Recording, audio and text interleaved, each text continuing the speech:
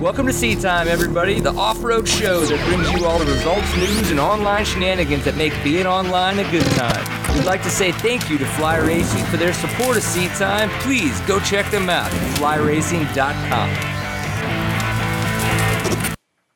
Welcome to Seat Time, everybody. Brian Pierce here, your host for this fine Tuesday evening. I don't know how well you can see this, but yes, that is still a blister from the TKO. Blood blisters are awesome, and we're going to be doing a lot of talking about the 2015 Kinda Tennessee Knockout. So Seat Time, quickly, brought to you by the fine folks at Fly Racing. Of course, those guys are awesome. Kinda Tire USA and Stillwell Performance. We're going to definitely talk about our sponsors and all the other fun stuff a little bit later. But currently, we've got Cody Webb, and he's going to be on a couple other radio shows this evening. So while we've got him, we're going to talk to him and make sure that his hair is set and ready to go throw that boomerang. So, Mr. Cody Webb, how is your Tuesday evening going? Tuesday's been good. I was trying to rebuild my practice bike motor, and the KTM has evil clips to get the piston back in. And I'm going to have to finish that tomorrow because I had to rush home and do this interview. So it's been good besides that. I like it. I like how you say you have to rush home and do this interview because last week, you were like, oh my gosh, yeah, we'll love to talk about the TKO before we go. It's the same time Johnny Walker's on, but no, you went and rode mountain bikes. Yeah, well, I committed myself this time. I like it. You're a man of your word, and that's why we enjoy having you on the show. That and you're really tall, and tall people are awesome. So, holy shit, 3-time TKO winner. 3 years in a row. I mean, it's like back to back to back. I mean, that's damn impressive. So just quick, you and I have talked about it. I know a lot of other people have. We haven't done it on the show. Thoughts on the weekend? The weekend was almost spot on, really. I mean, I got there not quite as early as everyone else, but did a lot of prep on the short course and really knew my line and where I wanted to go, and that's crucial. And I had surgery a couple weeks back, so I've been trying to rehab from that. And I was definitely feeling good, but I think I tried to overtrain a little bit last minute and had a pretty sore tweaked shoulder coming into the event. And I qualified really well, and the 2 knockout rounds didn't do as well as I would have liked to. Didn't do as well as last year, but I kind of did what I had to do, save some energy, was still in the front row, and apparently I wasn't the one with the most gas left in the tank at the end of the race. Holy crap. That is very true. I think Johnny Walker was in second. You had him beat by 1 minute and 43 seconds, I believe is what I was reading, some of the official numbers. That's really impressive. Now, we know that Johnny Walker may have gotten a little sick. Taylor Robert was having issues keeping up with everybody, but that's racing. We all know that's part of the deal. And what you've learned when you've traveled to Europe and doing some of the Super Enduro rounds is the times you try to come in and come out really quick, it's horrible. It never goes very well. And so I think that, some of the guys that are the heavy hitters, if you will, from Europe are going to start learning that they've got to come over earlier if they really want to compete at the level that somebody like yourself and like Taylor Robert obviously is able to do. So one of the questions that I wanted to grow upon, you and I talked after the hot laps before you guys started the first round of the TKO, and you mentioned that you wanted to make a little bit of bike changes. More specifically, I believe it was gearing, just because some of the things are a little bit different from the short, faster endurocross to these little bit longer, more almost endurance-y to endurocross anyway, type of extreme enduros. So in the sense of we're all noobs, can you explain a little bit what you felt that you were kind of okay, I need to make some gearing changes so we can kind of maybe start to compute what that would feel like to us? Yeah, I mean, I think it's definitely something when you have an outdoor national for motocross people, you're wide open, you're clicking third, fourth gear, you're carrying a lot of speed. And in Supercross, they're all really sharp U-turns, and right out of a corner you have a jump, and you kind of need that instantaneous torque to get the bike to get over the jumps. And in endurocross, the tracks you can't have a rock section that's the length of the whole arena, otherwise it'll be way too tough and kind of really takes the racing aspect out of it. So endurocross, the rock sections are a lot shorter, and you can carry speed through the berms a little more. So my bike's actually geared a little bit taller for endurocross, and I thought I could run the same gearing for the TKO, similar extreme event. I thought it'd be endurocross, but I didn't quite have that low end power I wanted after riding that hot lap. And I kind of made some bike changes, so it made it easier for me and wasn't having to fatigue out my clutch fingers much trying to keep the power up and not stalling it. Right on. And is that one of those situations where you hear of a lot of people, and I'm making this relation to some testing that I've done recently where, I felt like I was doing way too much shifting with running the stock gearing, which was a 50 in the rear. I went to a 52 in the rear. I went a little bit bigger, so then I could get a little bit more torque, and I can just play around in third gear a lot more now on my 350. Is that kind of the same relation where you would go bigger for more of that torque, or no? Yeah, I did the same exact thing. I went to a bigger sprocket in the rear, and It made second gear way more user-friendly for me through the rocks, and I could pretty much, everything technical I was in second. I maybe shifted to first a couple times here and there, but, I can just really lug it and had that torque in second, and a lot of the faster TKO pace stuff, I was in third and fourth a lot, and it was really pulling good through out of the corners. Yep. My dad asked a really good question on the way home, and he goes, I was really surprised to not see more four-strokes. And I was like, well, I get it. I really enjoyed riding my two-stroke out here, but I had a lot of fun on my 350. And so him and I had quite the discussion. James Hill was involved in that on our nice little 12-hour drive home. But from you, I would like to hear it from you. Why do professional racers choose two-strokes, if they have the ability to, over a four-stroke in events like this? It definitely has to do with the weight and the issue of the bike overheating. The two-stroke is just so much lighter, and after all day of riding through rocks, think about carrying a backpack on your back with 20 pounds worth of rocks in it all day. You're definitely going to be a lot more tired compared to just walking around. And just the way the weight feels on the two-stroke, it's definitely takes a lot less energy during the course of a day, and you can be a lot more precise. I feel like I can pick apart lines on the two-stroke, and if I get out of control, I can kind of get it back in place again. The four-stroke, sometimes I feel like I'm just there for the ride and hanging on. Right. And definitely overheating issues. The four-strokes just definitely run hotter, and you're going a lot slower in these extreme races. You get stuck, you start revving, you're pissed off, you're hung up in a tree. It happened to me once, and I even overheated the two-stroke. So, you definitely... I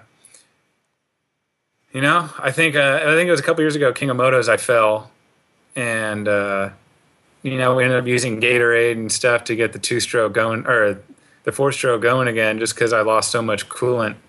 And the two-stroke, you can pretty much run off almost nothing and keep it going. Yeah, you could literally pee in the radiator and probably make it keep going. That's interesting. We did that last year, actually, at King of Motos with Max. Nice.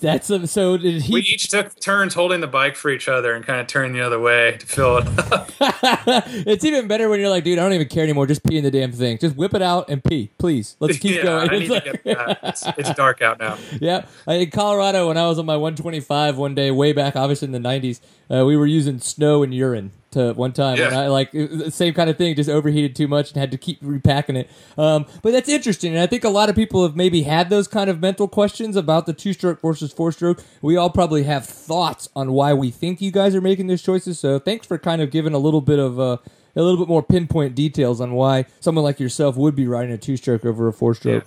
Yeah. So how do you feel about the format of the second round? And the reason I ask this, because it's talking to different people in the pits, some in the industry, some not in the industry. People were kind of talking that they say maybe the 5x5, and then the top 2 or top 3 out of that 5 are the ones that advance, instead of it being based off of time for everyone in the field. Just leaving like 5x5 per row would make more sense than doing it enduro style at that point, like they do for the amateurs. I didn't know if you guys ever discussed that, if it matters. Just wanted to get your thoughts on it. Yeah, I mean, I feel like I have the confidence to be up front at that deal, so it doesn't really stress me out. But some of the guys who are trying it for the first time, they're a little bit out of their element, and there can be a lot of heavy hitters in the same race, and you're going to lose one of the top guys out of the main event, which is unfortunate. But you look at Supercross, you look at Enduro Cross, it's kind of that same format where sometimes guys are unlucky and they just don't make it into the main event. I mean, there's only 15 guys there, and there's 25 riders who are super talented. It's you got to be that elite upper portion of it to make it in the main event. And sometimes it's the luck of the draw that you get in the crappy heat or group of 5, and you don't end up making it. Yeah. Okay. No, and Yeah, and that's a legitimate response. Again, like I was kind of like, as an outside racer, obviously not ever thinking that I would be in a situation where I needed to worry about that. I have never, I guess, torn apart or kind of nitpicked the rules, if you will, and how they move forward. So, but in your goal, you have the mental confidence. You come into it, and you're like, you know what? I'm going to win because I need to win. I need to get that mental confidence going into the last round, so you're not thinking, oh, gosh, so-and-so is going to beat me from that kind of stuff. So one thing we didn't, because we kind of jumped into the interview, we didn't talk about the chat room. So there is a chat room right now, tlk.io/seat time, and we've actually got some good discussions. Some local Texas guys are making fun of each other, and they're actually asking questions at the same time, so it's kind of perfect. So one of them was, what do you do between the races to keep from cramping up like a girl? And then they say, yes, I cramped up. So obviously, I cramped up, but at the same time, they cramped up. So any response to them and their crampiness? Well, first off, it doesn't start the day of the race. It starts well ahead of time. You got to make sure you're top physical shape before you get to the race that's why they call it training ahead of time, Luck favors the prepared. And, I feel like I'm in pretty good shape, and prior, like the day before the event, I'm already trying to hydrate as much as possible, and I'm walking the course, knowing all my lines and drinking as much water. And in between each moto, I was actually drinking some water and salt just to help try and retain the water. And, a lot of people try bananas. I was actually eating avocado and tuna kind of all matched up because you can digest it well, and tuna's got a lot of protein.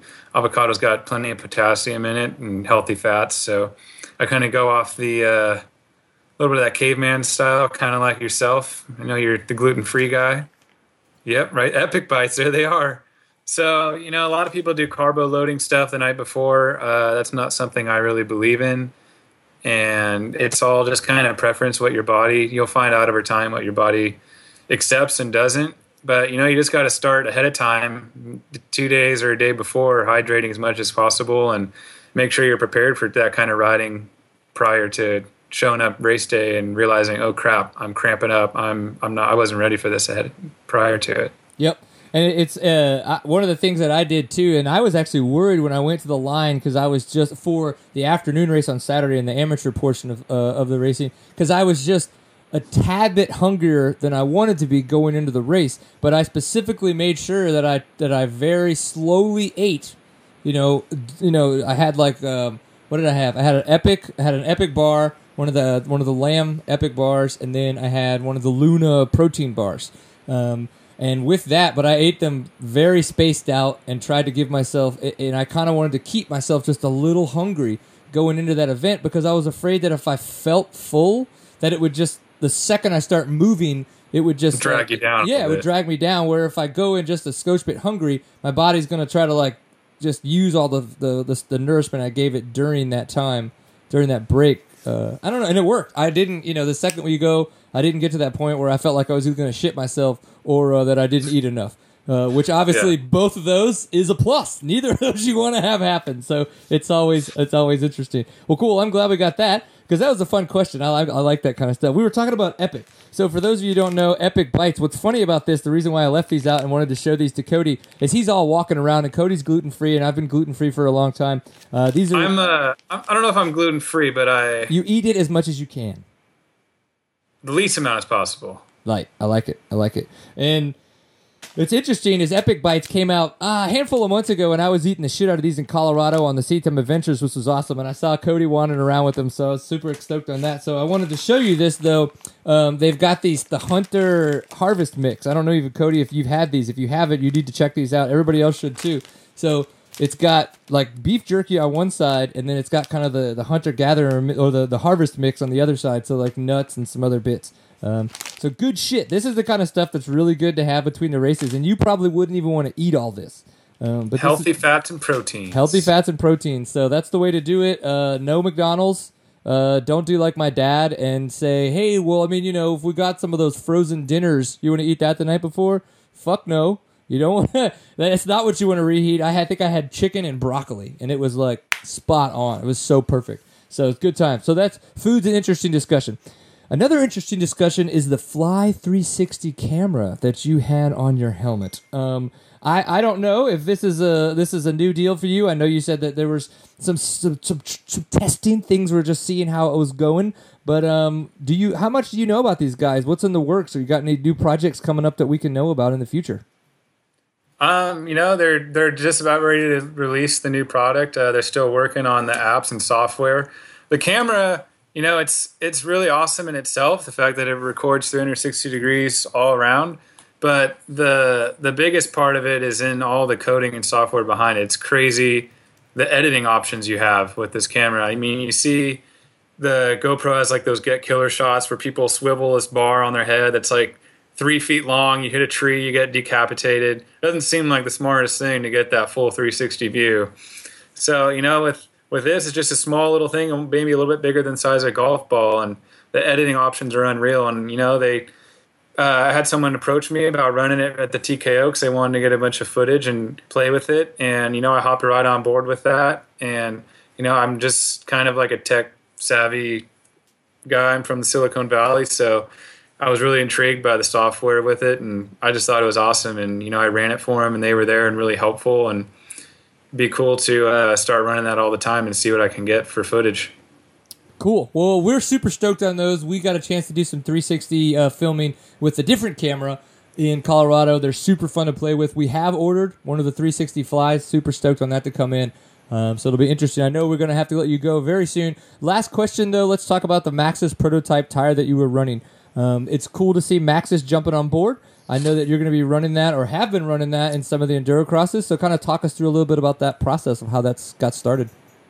Yeah, I've been running that tire all year. Kind of been keeping it under wraps. In the beginning, it was a pretty much prototype. Straight got it, barely a couple weeks before Daytona. But I've been really happy with it. Dunlop kind of hopped in the game right off the bat a few years ago and made their tire only available to the pro teams. Like I wasn't even running them when I was on beta the first little bit, and started getting my hands on them. And man, it's unreal advantage having those cheater tires. So that's what I call them, cheater tires. I guess they're gummy tires too. But I signed with the RPM racing team, and one of our main sponsors is Maxxis. And I warned them ahead of time. I told them straight up that if you guys want me to win, I'm not going to sign for you unless Maxxis makes a gummy tire. And I was straightforward with that, and they stepped up to the plate. And Dunlop, they were kind of the only guys making them, and then Kenda's hopped on board now and making them, and Maxxis is now. I know Kenda and Dunlop are available to the public. Dunlop's really expensive, but I'm basically still in testing stages, and we're working out. I think we got the compound dial, and now we're going to work with different molds, and I think next year Maxxis is going to be making those available to the public, and I think they're going to be more affordable than some of the other options already out there, so it should be good to go. That's epic. And if you're looking for a gummy tire to have the Cody Webb stamp of approval, why not have the one that he pretty much designed and tested and said, that's my tire, bitches. I think that could be I got to good. take this call now. All right. Thank you, Cody Webb, for being on the show. We'll chat Sorry, soon. I'm double timed here. No, you're cool. Take it easy, man. All right. Thanks, guys. Peace. So the reason why Cody Webb had to jump off is Pit Pass Radio is on at the same time, and obviously just winning the TKO, he's got to go get on that show, and that's awesome. So we appreciate him for his time. So some of the other stuff that we were going to try to talk about is, yes, he did have surgery on his feet like 5 weeks ago, and he had to heal up from that. I mean, that is insane to think that he's going to go. He's like, holy crap, I've got to do this race. But no, I'm going to go ahead and go surgery and have some hardware removed. So that is absolutely insane that he decided to do that. It's interesting that he had to sore and tweak shoulder. I would have liked to have known more about that. Maybe we'll get him on in the next couple weeks, maybe even months, and we'll see how that goes. Growth of the event is one thing that's going to be interesting as we continue to see this event grow. Red Bull this year obviously was I wouldn't say title sponsor. It's the Kenda Tennessee Knockout. They've always been, but it's been energized by or whatever by Monster Energy, fueled by Monster Energy is what it was. But not anymore, I don't think. There was a lot of Red Bull there. Now, granted, we didn't see the huge Red Bull presence like you would typically see at a Red Bull event, but they had some of the Red Bull photographers there. They had some Red Bull video guys there. Obviously, Johnny Walker coming in. He is a Red Bull. He's one of the prime motorcycle Red Bull athletes. So That's pretty wicked that we're going to see that. So does that mean that Red Bull TV next year is going to be there doing it live? And if that's the case, how do I host the event, Steven? What do you think? You think that's possible? I think they should just hire us to run the live event. There we go. There's the way to do it. Yeah, that way I can host it. We can be there. We can do the live event. It's not like it's a big deal. We've done it before. We can handle doing it again. I'll probably clean it up a little bit for national Red Bull TV. But hey, I might wear pants if people are lucky. I don't know. I think that could be fun, but I'm super excited to see how that could grow the event. So that's going to be pretty damn wicked. So as we go ahead and get Hunter lined up, he'll probably be on here in a little bit. I wanted to take a chance to say thank you to our sponsors that do sponsor Seat Time now that Cody Webb is on the other radio show. Oh, sigh. But of course, Fly Racing. So those of you once you see some video footage, once we get the Riding with Woody edited together of me this weekend, I was out there running my kinetic mesh gear. There was a bunch of our friends. Chuck Taylor, he was out there running his Fly kinetic mesh gear. I know that our next guest, Hunter, was in his kinetic mesh gear. So everybody was out there trying to be as cool as possible. So if you're out there riding and you're going, oh my gosh, it's just a little too hot, check out flyracing.com or go to your local dealer and ask to try out some of the kinetic mesh gear, because that's the way that you want to stay cool during the summer. It's epic, and in the way that I say it keeps your balls from getting too sweaty, which is always a good thing. Of course, Kinda Tire USA, so we were talking about Kinda Tire, which is kindatire.com is where you can learn more about those guys. I did have a chance to run one of their kind of higher-end gummy tires, as Cody Webb called it, the cheater tire. It's the Equilibrium compound with the Washougal mold. So pretty darn bitchin' tire to run. Absolutely loved it. Again, I ran the Equilibrium in Colorado. Equally as good, but the only thing that I think that knobby was just a little bit better in the TKO is because when it got aggressive and I really needed to be on the throttle and that 350 wanted to grip because I was trying to go fast, not just stay upright and attack wet, slippery rocks, I found the knobbies dug in a little bit more and were a lot better. So if you have to go between the two, that's the way I would go with the knobbies. But think about it. The Equilibrium is just as good. And I was running tubeless, so I was around 8 PSI. So, if anybody else there wants to try that kind of stuff out. And triple sticky in the front. So great stuff. And then, of course, Stillwell Performance. So stillwellperformance.com to learn more about those guys. But I ran Stillwell Performance suspension that was valved for my 2015 350 XC. And it rocked awesomeness. So again, we had Alan Stillwell on the show, and we talked a lot about what was going to be happening suspension-wise for setting up for Colorado. Once I got settings that I really liked in Colorado, I wrote everything down so that way I could adjust to them. Once we kind of went to the TKO, and it was awesome. I think for the afternoon race, I actually just backed up my compression 2 clicks more, and then sped up my rebound 2 clicks more, just because I just wanted that front end to be a little bit freer as we were trying to go just a tad bit faster in some of those nasty, gnarly, rocky sections. So that's kind of what I think. But definitely, you can go to stillwellperformance.com to learn more about that. If maybe you were at the TKO and you're like, oh my gosh, I really need help with my suspension, or maybe you're thinking about going next year, definitely worth checking out. There are obviously, this event is growing with Red Bull coming in, and there are more and more extreme enduros and kind of local enduro cross events coming up that are starting to pop up all around the country, regionally and nationally. So definitely check out Stillwell Performance. So we got people in the chat room again. Cooks looked all right, went by, sprawled on the ground. Yeah, I would agree. That Cook looked interestingly when he was sprawled on the ground. Why is he halfway? Hunter has no idea what's going on with technology, does he? Look at that guy. He's all cockeyed on us. So when he turns it, watch, it's going to not turn. Weird. Man, Hunter.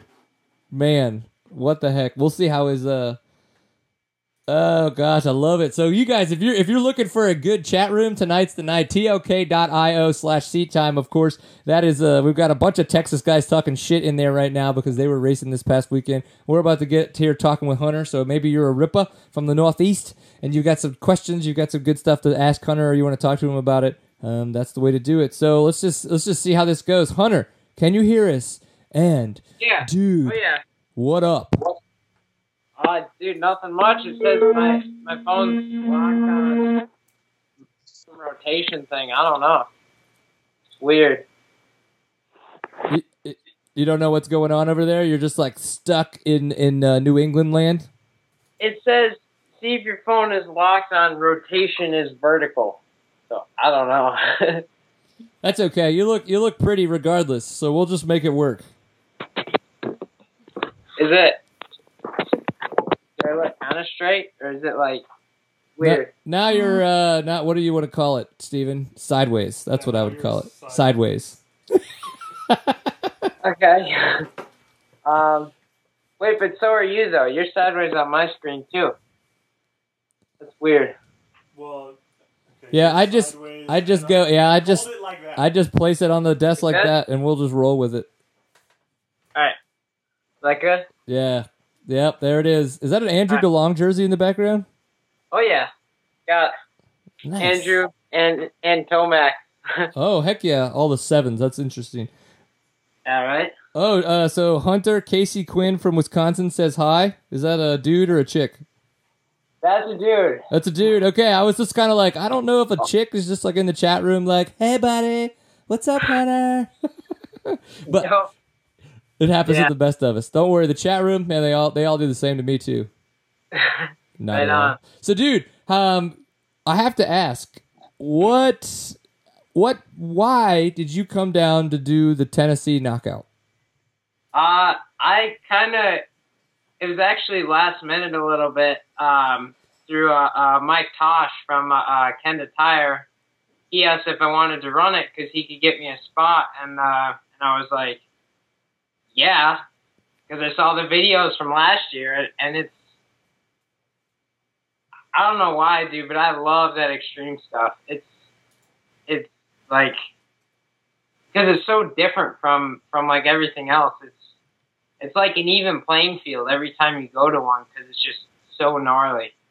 You know what I mean? Yeah, absolutely. It was awesome getting to meet you, your dad, and just see the enthusiasm that you guys brought down from the Northeast. And so I thought it was kind of interesting. I was just like, oh my God, it made me think a lot about me and my dad. You know, obviously we're probably 10 to 15 older than all you guys are, but that's okay. It's just the way it works. I was born earlier. But so it was cool to be able to kind of see it from the outside looking in. You guys look like you have a ton of fun riding together and going to all these races. So, but once you got a chance to come down and compete at the TKO, did you go, oh my gosh, I need to practice for this? Did you do anything specific to try to prepare yourself physically or mentally? It was one of those things where, I mean, up here in New England, we have a lot of rocks, but I mean, it wasn't quite like that. I mean, that was something special, with just like with the whole waterfall section and just the massive hills. It was crazy. Like, it's not really anything like we have out here. But it's definitely something pretty special. Yeah. No, in the Tennessee Knockout, this was my second year to be able to attend, and I had an amazing experience last time, even though I only was able to do the 2-hour event in the morning, but then this year was able to qualify for the afternoon, and what's neat is what you're talking about, how it's kind of that even playing field is, even though we went back to the exact same place this year, they made a few minor changes, it's totally different. It's nothing like where you would go ride the same trail, in your own local place, and it would feel the same. Like you could almost not even notice the way that it was the same thing from last year. So I totally get what you're saying about how it kind of with the even playing field and stuff like that. But with very little, obviously, time to prepare, you kind of just threw your bike in the truck and headed down. Yeah. Mentally, somebody like yourself who's a J-Day ripper, you're doing Netra, you're up there racing all these hare scrambles. I mean, how did you kind of think, okay, I'm going to have to attack all these technical sections different than I would, say, obviously something that's less technical? It's actually a good friend of mine, Ben Kelly, who's a pretty fast guy up here. He kind of got me in that mental state where to just go out and just ride. Like, cause I talked to him before and I was real nervous about it. And then and he kind of told me just ride. And that's exactly what I did. And it cleared my head and I ended up having a really, really great weekend with a lot of problems. bike-wise. Yeah. But, yeah, dude, I was just riding. Just out riding. That's it. That's epic, dude. I think that's the way to look at it.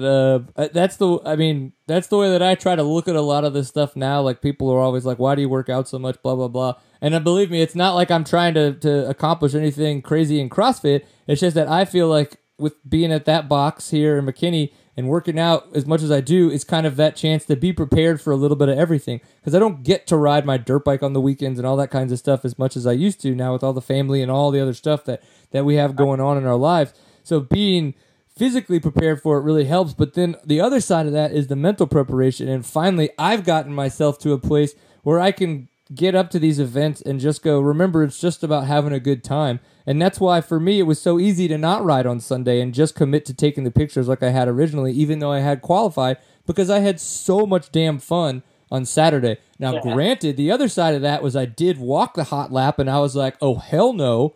I was like, this is still pretty much a new motorcycle, and I need to make sure it gets home in a rideable condition. And your bike almost didn't, make it through, the first 3 miles of the first event. So now that we kind of know, holy crap, Hunter's just a badass. You're super fast on a dirt bike. You don't have any practice techniques. You just ride awesomeness really well. What was going on? What happened with the bike that made you have to turn around and go find some JB Weld? Oh, it was in one of the first rock gardens on the first knockout round on Saturday, just for the qualifying. I hit something. I must have tagged a tree with my handguard. It was literally just 2 miles into the first lap, and I totally wadded up. Like my bike went off the trail and down this little ravine, and I was face down on the ground. My face mask ripped off of my helmet. My visor broke. And then I got back up and I pulled my bike out and I started riding, and I smelt like a lot of oil burning. And I looked down and it was just pouring out of the bottom of my motor, and I was like, oh no. And then thankfully I found my dad and I told him what happened, and we raced back, and he found some JB Weld and kind of started working on it. And Corey Graf Hunter was helping out too, and we got it going, and it came back for a 28th in the first one. And then it was definitely kind of one of those things where you thought your day was done right away. Oh, dude, it's insane. Now, granted, so I qualified 23rd out of the first 2-hour event, but I didn't really have any bike issues. I messed up a couple times in a couple areas and all that kinds of stuff. I was super stoked on 23rd out of that 2-hour race. But to think that you got 28th and you had to turn around and JB Weld your crankcase and then get back on the track and keep going, it's like... That blows my mind, dude. Blows my mind. That's so awesome. Yeah, thanks, man.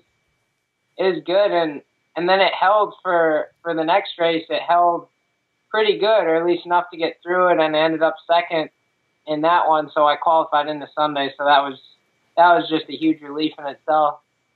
Yeah. So I wanted to know. I kind of have my thoughts on the difference of the 2-hour race to the 1-hour race that we did on the amateur side of things. But what did you think? What were your kind of, any differences? Was it easier? Was it harder? Did you enjoy those little technical bits that they put in there for the 1-hour race?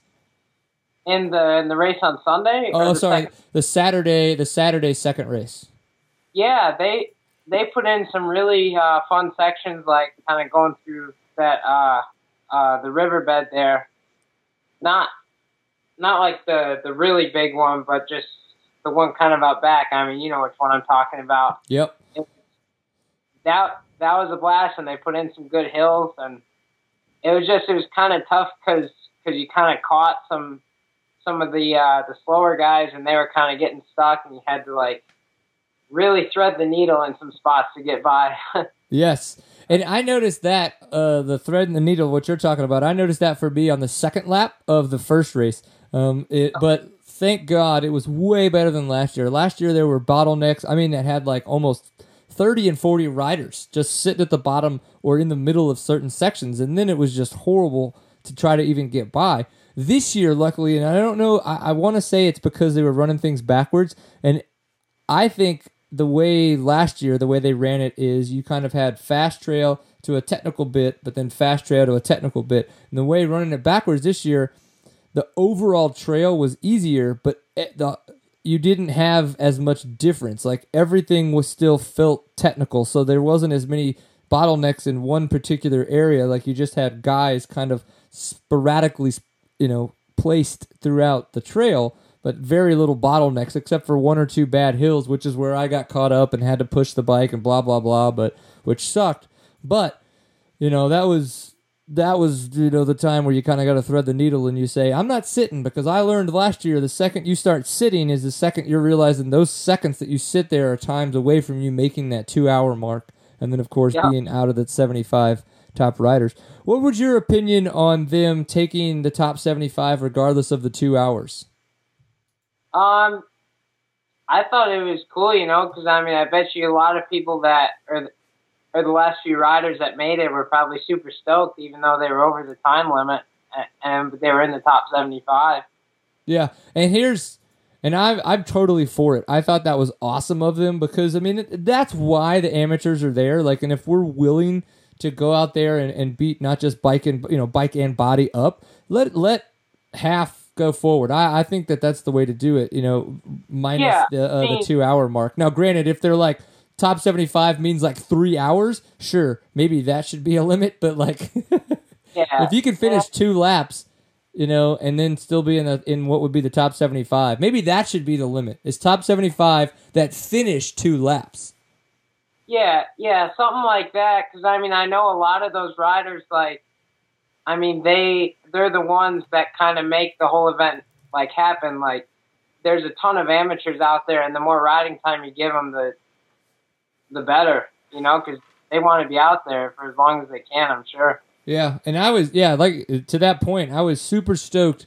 I think it was Sean Finley from Digital Throttle was at the finish line when I came through for my 2 laps, and he goes, holy shit, dude, that's a good time. I'm pretty sure you made it, or pretty sure you're going to make it, because they didn't know about the fastest 75, obviously, at that point. And I was just like, no shit. I was like, immediately like, yeah, because I was so upset last year to miss it by 3 minutes, because they still had the 2 hour time limit last year. They didn't do that, so.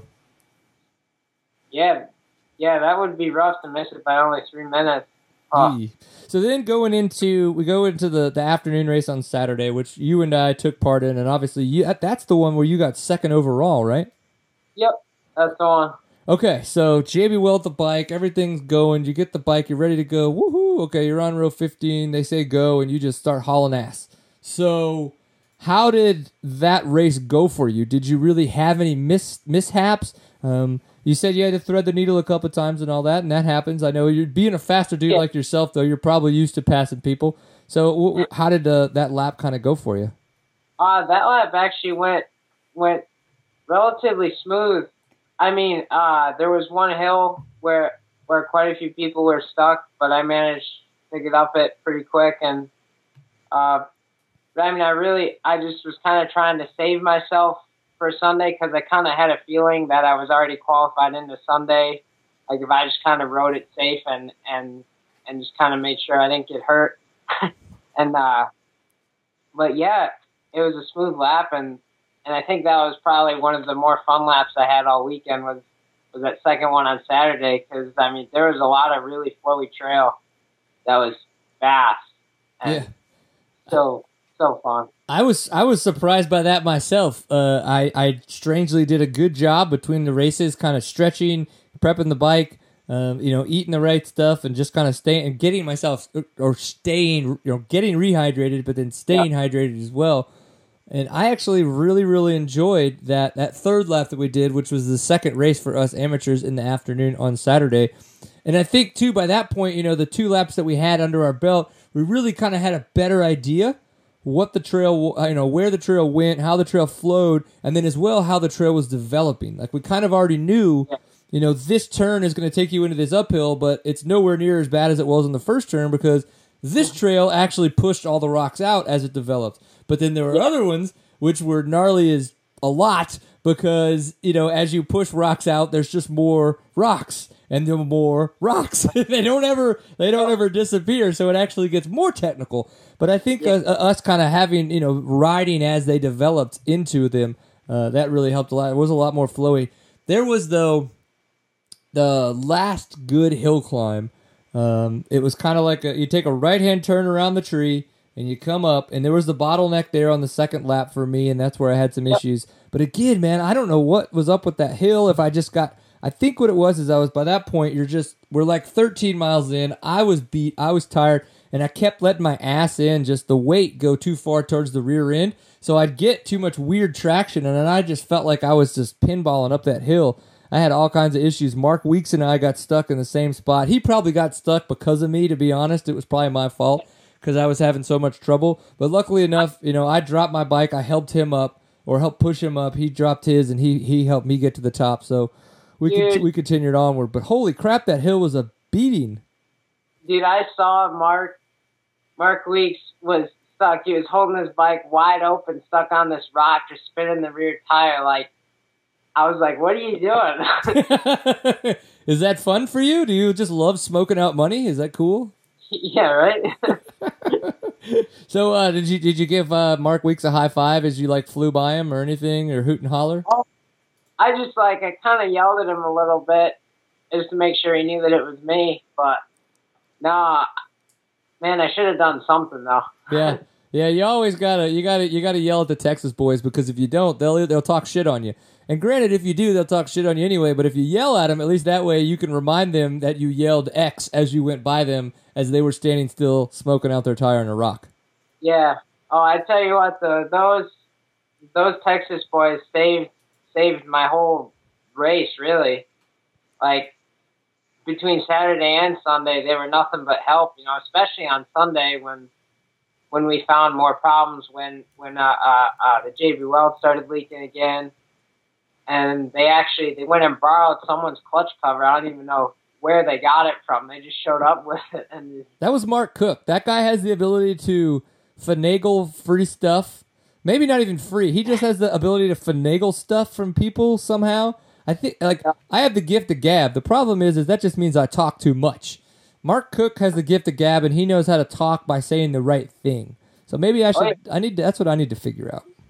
Yeah, but I mean, what a good guy, he was nothing but help. I mean, all of them. I mean, Mark Weeks, Mark Cook, Chuck Longhenry, Eric Mado, Rick Nolan, and Steve Collier, right? Yes. Collier. Man, what a good group of guys, though. They changed my flat tire for me at the before the top 25 race, because I got a flat within the first 2 miles of the first knockout on Sunday after the hot laps. So I rode it back with the flat. Somehow managed to qualify into the top 25 with that. I don't know how, but that was pretty crazy. And they were just they swapped my wheels instantly, swapped my brake pads. I mean, the bike was ready to go by the time my dad got back to the truck. Jeez, man. Dude, I don't even know how to ride. How to even think about riding that fast. I mean, does your throttle actually have a stop on it, or do you just keep twisting it and it just continuously spins 360 degrees? Dude, it's so funny though, because my YZ, the throttle is so loose. That thing, it hits hard, and the throttle always feels so light on it. It's weird. It just goes. Right. Oh, we found out in the chat room. Thanks to the chat. Oh, and he's going to drop his phone. That's okay, too. We just lost Hunter. No! Cody Potts, a Southern T-Sec boy, was the one who donated the clutch cover to you, Hunter. Oh, well, thank you, Cody. Yeah, so Mark Cook used his pretty mouth to get Cody Potts' clutch cover off of his bike. Awesome, man. Yeah, that was a huge help, man. It saved my day. Saved your whole weekend. And look, I mean, the way you were just kicking butt. So, are you going to get a bike with an electric start in the near future? Ooh. I think for races like these, it's a must-have, because I can't tell you how many times I was, stuck in that waterfall section. Every time I'd move 5 feet, my bike would stall, and I'd have to kick it 2-3 times because I had it flooded, From it laying over? Yeah. But, Yeah, I'm definitely thinking about it for next year. I mean, if any big companies are watching, I'd take a bike. I like it. Yeah, see, I like the way that he thinks seat time is that big. Yeah, He's like, right? yeah, pretty big company. Well, yeah, what's the Brooks Hamilton, right? The J-Day dude. The Yep. J-Day, he's the KTM rep up there, right? Yeah, he's a good friend of mine. I ride with him quite often, and There you go. yeah, I'm thinking about going orange next year. I don't know. I don't. You don't even need to think about going orange. You just need to know that whatever you get needs to have an electric start. You could get a Yamaha 250 FX. You know why? It has an electric start. I promise you, an electric start changes everything. All the people that are like, I just want to kick my bike, you're stupid. Electric starts are awesome. Like James Hill and his KX450. Yep. Whoa. I get it that he wants to help his buddy that has the shop that helps him out. Get one of the betas, bro. It has an electric start. It's like, man, what? beta, It's so awesome. Yeah, the betas are sick. Yeah, They're cool. So we got some people in the chat room that are asking about all kinds of cool stuff. One of those is that you got a chance to do Erzberg this year. So tell us a little about your Erzberg experience, and then of course, please relate Erzberg to the TKO because that way we can get a good idea of how it compares. Yeah, of course. My Erzberg experience was incredible. Is probably the best word because it's. Well, I mean, it's the event that like everybody knows. I mean, even people that don't ride dirt bikes still like have seen it like somewhere on the internet, some crazy crash going on or people falling off the side of the big 20-foot drop. And I mean, when I say, like, when I can tell people that I race that, it's pretty cool. And the whole place in general is just like, it's this massive quarry, and just to see how many people show up for that and to see how gnarly the stuff is in person is just like the hills are endless. The rocks are the size of trucks, Yeah. So I want to know something. Being that you've done Erzberg now, that first climb out of the quarry, the one that the first 2 rows seem to make it fine, but then the second maybe 2 dudes start falling. It's after that it just seems that it's complete like luck of the draw if somebody's falling in front of you or not. So just tell me that, like how just batshit crazy is that? Yeah, that the hill itself, when you have a clear line, is not too bad. It's really, I mean, you got to hit it fast, obviously, but it's really not bad. What makes it tricky is when you have a ton of bikes kind of stuck on it. And I mean, at Erzberg for me this year, I missed my start because my axle nut fell off at the starting line, so I had to go back and tighten that up. And then when I got back, my line was taken off, and it was just, kind of starting from the back, bikes everywhere. It was crazy, like 60, 70 bikes all stuck on one hill. You're like, how did I get up this thing, Yeah. Well, I mean, like, is it literally just kind of like you just got to wait till you think you have a clear shot and you try to take it and then hopefully nobody's in the line you're going for? Yeah, that's about how it works. And if you are lucky enough to get a line, it's gone after about half a second. So when you see it, you better commit to it because it disappears fast. Wow, that's insane, man. Oh my gosh, that's crazy. So, but okay, so Erzberg, we've seen on Red Bull TV, seen a lot of the videos of the guys that have gone over there and had a chance to do it. It looks tough. It looks gnarly. It looks like something I'd love to be able to try to do one day. Don't know if that's ever going to happen, but we'd love to see if it could. But so you've done the TKO now, the Kinda Tennessee Knockout. How does that compare to what you did at Erzberg? To be totally honest, at Erzberg, I didn't really make it to the gnarly sections like Carl's Diner, So I can't really say for sure if that was gnarlier than the TKO, but based on what I rode and the trails at the TKO, it's about the same. And I think that the famous waterfall section when we're going up that at the Knockout, that is probably just as gnarly, if not gnarlier, than anything at Erzberg, I think. Awesome. Yeah. And it's obviously it's tough too, I think, because Erzberg is a different format than the TKO. You know, Erzberg is it's essentially a long, gnarly hair scramble. You know, it's one race, where the TKO is that knockout format. You know, that bracket style racing. So, in the sense of how, you know, gnarly is the terrain, sure, it's like, and I think it seems that the way, just like what you've stated, in Erzberg, if you make it to the checkpoints by a certain time, you continuously get into the more gnarly stuff. Where and it's kind of the same at the TKO. You know, if you make it past that first knockout like you did, you know, in the first one, you're going down the waterfall.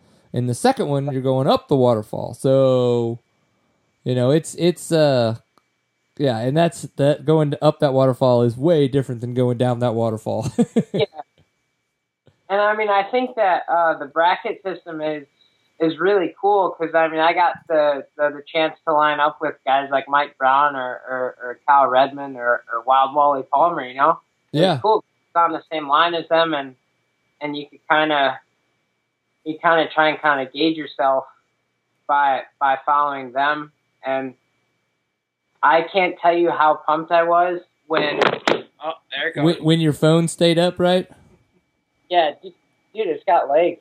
I don't know. Why is your phone drunk, bro? Dude, I don't know. It's just, you're not even old enough to drink. Your phone shouldn't be drinking. Yeah, right? But, yeah, like, it was cool to actually, like, have a guy like Kyle Redmond in front of you. Like, I actually, you know, the waterfall section, when I came into it, Kyle was still, like, kind of just getting up that first ledge that took me, like half hour to get up, but he got up it fairly quickly.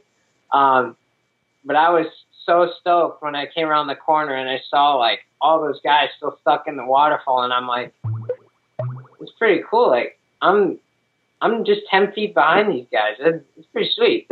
Yeah, and it's gnarly. Like, it's one of those deals where, you know, those guys practice that kind of stuff on their big bikes and on their trials bikes all the time. They know how to splat things. They know how to stand and use their legs to really push into their suspension so that they can not only create the torque with the engine, but they're using it to drive their rear wheel into the ground, pop the front end.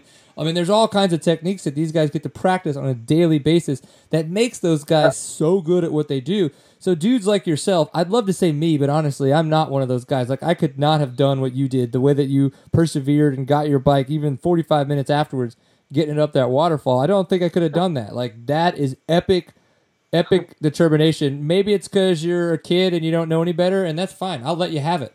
But it's awesome. I love it.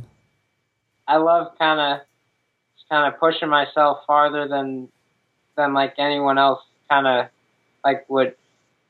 Like, when I felt like quitting was when I kind of felt like moving forward, because I know that everyone else would just stop if it took them 30 tries to get up that first ledge, because it took me like 32 tries, you know. Yep. But I got it, and that's all that matters. I mean, it wasn't very graceful, but I got up it. Yeah. You know.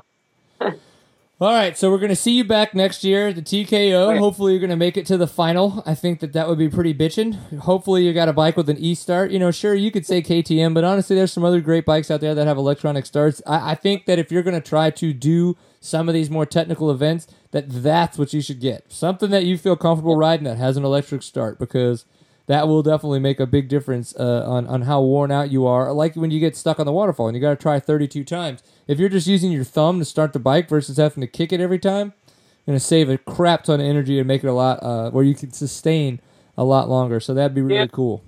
Dude, you're preaching to the choir. I totally agree. So what do you do for a day job, Hunter? Apparently the chat room wants to know. Oh. It's probably one of my buddies that are asking this. I work at Lego part-time, like the toy. Go on. The bricks. Yeah. Believe me, I know what Legos are. Okay, I'm just making sure. I was playing with Legos before you were born, buddy. I got this. Right on. I'm a model builder in the model shop at the local office here in Connecticut. So I get to play with Legos and then get paid to do it. That's awesome. I would love that job. Oh yeah, man, it's definitely crazy. I mean, one of my sponsors actually, Magical Go Go. The owner is or the co-owner is the creative director at Lego, and he's the one who's like, "Oh, you should come apply and try and work there." And I was like, "Yeah, you know? buddy. Oh shit, I would love to do that." I mean, granted, I don't know if I could have a part-time job building Lego models and support a family, but if anybody out there really wants that to happen, I could do it. Magical Go Go co-owner person. Right on. We'll make it work. But cool. Well, that's awesome. That's a lot of fun. So you do Netra, you do J-Day, you're one of them Northeast Rippers. You don't have too much of an accent, but that's okay. No. Can you fake an accent? Like if you were to try to make it like Nick Batten. Like what does Nick Batten sound like to you? Nick Batten is just super thick dude, from Boston, just talking like JBR, I don't know. Something like that. The general. Nick Batten, the general. I don't know. It was when Robbie Marshall was on. That was epic because he was like, he hated that. He threw in the extra thick on purpose just to kind of spice it up. And I was just I couldn't stop giggling. It's awesome. Yeah. You just want to go. It's cool. I mean, those guys, they just have a really good time and kind of, they love the Boston vibe, and that's where they're from. That's what they grew up with. It's sick to see, though, for sure. Yeah, I wish. I think I'm gonna have to go take some. Maybe if I can ever make it up there, I'll hang out with them one night and try to pick up some lessons on how to speak Boston, and that way I can just kind of turn it on and turn it off, and it'll be fun for all. Yeah. It'll be like going to a bar and pretending I'm Australian, but I'll be Bostonian, and chicks will dig it, right? Oh yeah. I wonder what my wife would do. She'd be like, "Oh, Boston boy, hello." Yeah. Good thing she's not watching right now. I know. Well, no, I'm saying if it would turn her on. It could turn other people on. That's fine. There's nothing going to happen. But but if it turns her on, then I'm definitely in. Right on. Right. I think yeah. You got to lose. Yeah. What do I got to lose? A night on the couch? Oh, that's not going to happen. Right. Yeah, that's okay. That's not going to happen. Well, dude. So Netra, J-Day, you're going to be racing some of that the rest of this year? Yep. All right. What classes? A250, and if my 125 is still running, I'll run the Pro 125 class at the J-Days as well. Nice. And, it's kind of try and mix it up with the pros, to kind of get a feel for hopefully next year I'll make the Pro class and kind of grind it out for a while and see what happens. Dude, so if motorcycle racing though doesn't go your way, are you gonna become are you gonna go start practicing for Shark Week so you can go dive with the sharks? For Shark Week, yeah. I don't know about that, dude. I'm terrified of sharks. I mean, I've been diving in the ocean and it's kind of sketchy. Have you been diving before? Nope, never have. Love to do it though. I've been snorkeling and but not official snorkeling. You go buy the the $20 kit or whatever from the store, and you take it to the beach, and you're like, all of a sudden you got salt water in your eye, and you're screaming. That's no fun. But the legit snorkeling looks like it would be cool, but then the diving stuff would be even more bitching. So yeah, right. I think so. No, we got more people in the chat room giving you a hard time. That's where the shark thing came from. Yeah, let's hear it. Oh no, that's what it was. They were saying that you were that they needed me to verify that you're terrified of sharks. Oh man. So, do you have your medal with you? My medal. It's actually out in the other room right now. Look at this. How excited! Come on, man, you're not excited? I wore this to bed. Yeah, you did. That's it. That's it though. That's all I wore.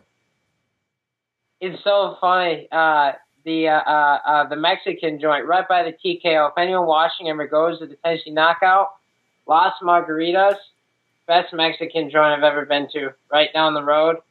And all the Texas boys all wore their medals. It was great. That's awesome. That sounds like the big, bolsterous, egotistical sons of bitches that we are. So, oh, yeah. Dig it. That's how we roll. That's how we roll. Well, cool, man. Well, I have to say again, it was awesome meeting you. It was great meeting your father. And it's funny that you mentioned that you're the kid at Erzberg that didn't have your axle nut on tight, because I've heard about that kid. I just didn't know that kid was you. So your stories made it around the world, and the people that don't know who you are know about you and your story about forgetting to actually tighten your axle nut. So, hey, it wasn't my fault. I didn't do it. The mechanic was supposed to tighten it. I hear you, but still, your axle nut, bro. Yeah, you're right. Yeah, you paid the wrong people.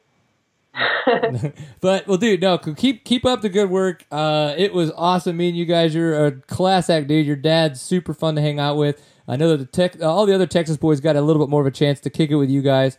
But I was running around doing pictures, and obviously most of the time you and I were racing at the same time. You were just going faster than I was, which is understandable. So keep it up, dude, and just keep us in tune with how everything's going for you. And if nothing else, we'll see you next year at the TKO. Yeah, that sounds good. If you ever come north, you got a place to crash. I'm in, man. No, we really do want to make it to one of the J-Day events. Last year, I threw a bug at, or a little birdie whispered in John's ear that, I could be a really good MC for the J-Day banquet. Well, I don't know. Maybe we'll see that come to fruition this year. Maybe not. I don't like me that much, so probably not going to happen. But hey, whatever. It'd be fun. Yeah, dude. All right, dude. You take it easy. Thank you very much for coming on the show. We really appreciate it. Yeah, man. You too. Peace. Later. All right. So Hunter Newworth. I never even learned how to pronounce his last name. How pathetic is that? Gotta say, that kid is awesome. His dad's super cool. So glad that we got to meet them. Big thanks to all of our Texas dudes, too, showing them so much love and helping them out. As I said, I didn't really get a chance to kind of be involved with that as I was running around doing all the media stuff and James and things of that nature. So I wasn't doing James. James was doing media stuff with me. That came out a little weird. Just wanted to clarify before all of a sudden the fucking chat room blows up, because I know it's going to anyway. So there's always that. So, of course, seat time. Some of the stuff we're looking forward to coming up this weekend is the Jack Pine National Enduro. So we're going to see a lot of the National Enduro dudes out there racing again. It's super excited to see that going. It's going to be hot for those dudes. There's no way around that. So hopefully the guys that are wearing their Fly Racing are going to be in their kinetic mesh gear, trying to be just that tad bit cooler. I like it. It's going to be a good time for those guys. And, of course, they should be running their Kinda tires out there. I think an Equilibrium would be really good to run. It'd be nice and fun. If not, maybe one of them bitching with Sugar 2s in the rear and in the front. Ow! And then, of course, Stillwell Performance Suspension. That's the best stuff out there. I run it. You should try it. You should call them up. Say, hey, guys, what's going down? I want to check it out. And, of course, the more you say, hey, I learned about you guys on Seat Time, the better chance that they're going to give you a discount because of the badassery of this show. Man, what else is coming up? We got drop catches. Huge shout out to Vicky Fowler, who, lo and behold, is Fowler, XC1 Quad Racer's mother. I was like, what? Walker Fowler's mom? Are you kidding me? She's like, yeah. I was like, I never put two and two together. That's how much I pay attention. So thank you very much, Vicky Fowler, for not only buying a drop catch, but using the crap out of it. I didn't get a picture of it, but apparently she had people over at her trailer the whole weekend just amazed at how well it worked. And of course, as the more you use it, the more it grows because of the way that it's magnetic and works. So check it out at the site, seattime.co. There's a button for shop, and the drop catch is in there. Of course, I'm not going to be at many races, so I'm going to be shipping it to you. I will be having surgery next week, so we're going to kind of figure out what's going on with the shows. We'll have one more show next Tuesday before I have surgery, and then we'll kind of figure things out from there. And then, of course, Steven is going to be having, well, not Steven physically, Steven's wife and family will be accepting a new child into the world, which is going to be awesome. So we're going to be having some fill-ins for Steven, doing the producer role. So, of course, in the next 2 months, things are going to be a little up in the air. We're going to make it work, though, because we like doing the show and we like talking with all of you guys and all the racers out there. So big thanks to Cody Webb for coming on the show. It sucked that he had to drop off, but hey, man, the dude's popular right now. It's awesome. I'm glad that everybody's getting him coverage. That's what needs to happen for a guy like Cody Webb. So, and then a Hunter as well from J Days, the badassery that he did this past weekend. Really appreciate him coming on the show. I'm Brian Pierce. I am your host. You can find me on Instagram and on Twitter, on all the social networks, everywhere out there. It's at Woody B. Pierce if you want to follow myself. Then, of course, Seat Time. We're everywhere. We have our site is seattime.co. We are on Facebook, facebook.com/seattime. On Twitter, it is at seattime_co. And Instagram is at seattime. We will have... so we're going to have a lot coming out from TKO. We're going to have our TKO Raw, just like we did last year. So if you're still waiting for that, it will be probably a little bit later in the week till I can get that done. A lot going on. But if you want to just look around for TKO Raw from last year to satiate yourself. And, of course, we're going to have the Photo Epic. Again, that'll probably be later next week when that's done. And then after that, once I have my surgery, we're going to get some more footage from that. We're going to put together another episode of Riding with Woody, so we're going to talk about all the fun stuff, a little bit more, obviously, the Riding with Woody episode of the TKO and my surgery. So those will be coming up in the future, so just pay attention to the website, and, of course, subscribe to YouTube. It's the best way to get alerted quickly when we do upload new videos, which they'll be coming to you almost daily at this point. So, yeah, thank you very much. See you next week. Peace.